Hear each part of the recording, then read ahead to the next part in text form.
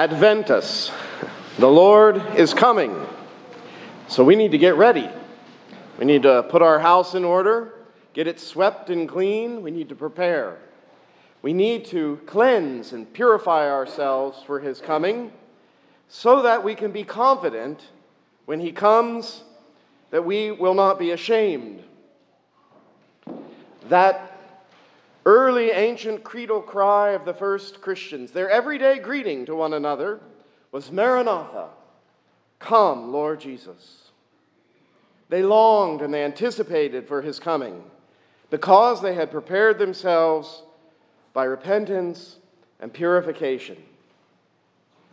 The heart's cry of the Christian is a far cry from Adam after his sin when he was huddled in the bushes, hiding from God after his attempted coup.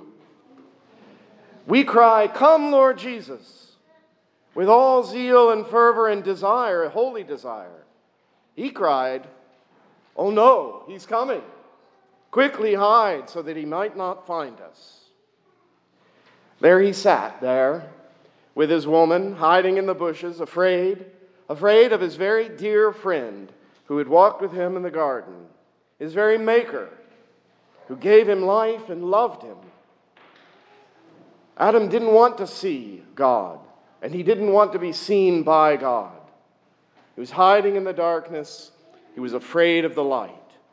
That which was once sweet and life-giving to him now fills him with dread, causes him to slink off into a dark place, trembling. He is full of guilt and shame. He's hiding from the very lover of his soul. And that's what guilt and shame do to us. They essentially destroy our confidence to come into the presence of God. When we're in trouble and we need him, so often instead of running to the church, of running to the altar and to the community of faith, we go hide in the bushes. We go hide all alone in our pain. We hide from the lover of our soul. All of us, tragically, and this is the tragic part of the story of humanity, all of us are born into sin, meaning we suffer the effects of our father Adam's sin, which basically sold mankind into a kind of slavery to corruption and death. It's passed on to the whole human race. And it's not just mortality which we suffer from and have received from our Father. There is also a sort of stain of sin, which inclines man to hide from God. It is a sense of shame. In the homily to the Hebrews, the homilist calls it an evil conscience. And that's why we baptize babies, by the way, not because they have any personal sin. But baptism, whether it is for a baby or for an adult, it is the new birth, and it washes away this evil conscience, this stain of sin. It makes us a new creature with a new nature. In the waters of baptism, we are born again and risen with Christ. We're freed from that which we inherited from Adam. Now, we still have to pass through the consequences of our mortality and a weakened flesh, but we are definitively free from enslavement to that thing which drove Adam into the bushes. We are free from an evil conscience. We are free from shame and guilt, free to come boldly into the presence of God. The problem, as we all can attest, is that as we go through this life, we're still in a battle of temptation to go back to the old ways, to choose the flesh with its passions, the world with its allurements, instead of the kingdom of God. This is sin. It's basically a failure to fulfill the purpose for which we were created, and that is to be united to God himself through a complete and total offering, a gift of ourselves to him, which is realized and manifest through obedience, through trust, through love.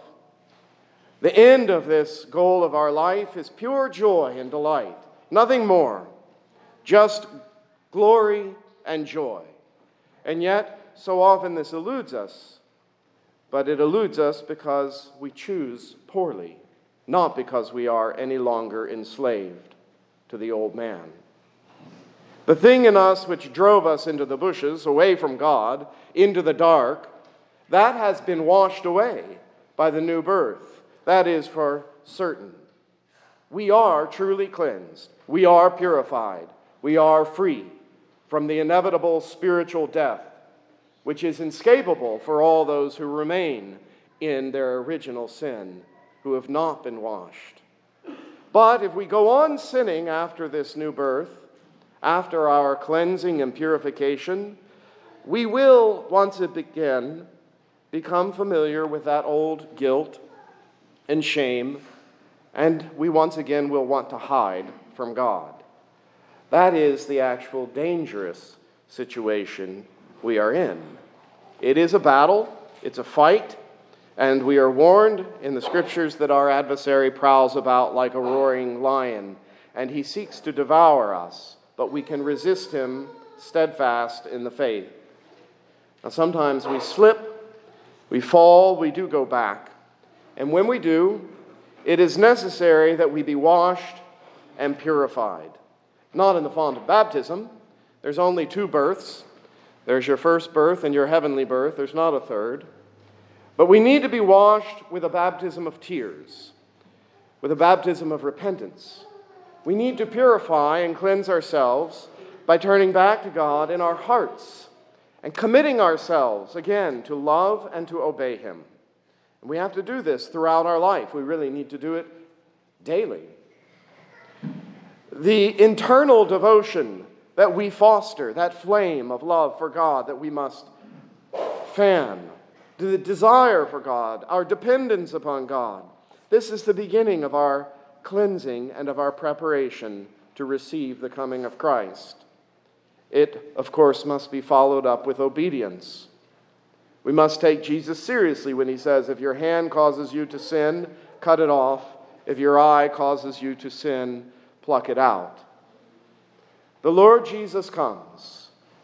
This is Advent. We look forward to his coming in the Nativity, in his birth. We prepare for his coming at the end of the age. But we cannot fulfill him or receive him in fullness unless we are cleansed, unless we are prepared. Just like the Blessed Virgin, who had been purified, she was full of grace. She had been made ready to be the ark of God, the burning bush not consumed, the temple of God himself. He took from her humanity. He took from her a humanity free from the stain of Adam's sin, and yet still in its weakened condition. Our prayer this Advent is that we might be purified and cleansed of our personal sins. We've already been cleansed from that evil conscience in baptism, but that we might be purified and prepared in our personal sin, from our personal sins, so that we can trade any sense of guilt or shame that we might have, that which would cause us to hide from God, to be shy, that we might be free of these ugly things, that we might run with boldness and diligence, with desire to the altar, and there receive Christ, that we might come before God with confidence in our prayer. When we can do this, when we can approach the throne of grace with confidence, with boldness, this is an indication that we have been freed from shame, that we are ready to face God, that we desire for Him to look upon us. We must become like the Blessed Virgin Mary, made pure and holy, a vessel to contain the uncontainable God. We must long to be Christ bearers. Let's not go back into the bushes with the old Adam, afraid and hiding from the lover of our soul. Let's this Advent prepare. Let's prepare for Christ's coming into our own hearts, our own lives. Let's be cleansed so that with holy anticipation and hope, we can cry with all confidence and with all joy, Maranatha, Come, Lord Jesus. In the name of the Father, and of the Son, and of the Holy Spirit. Amen.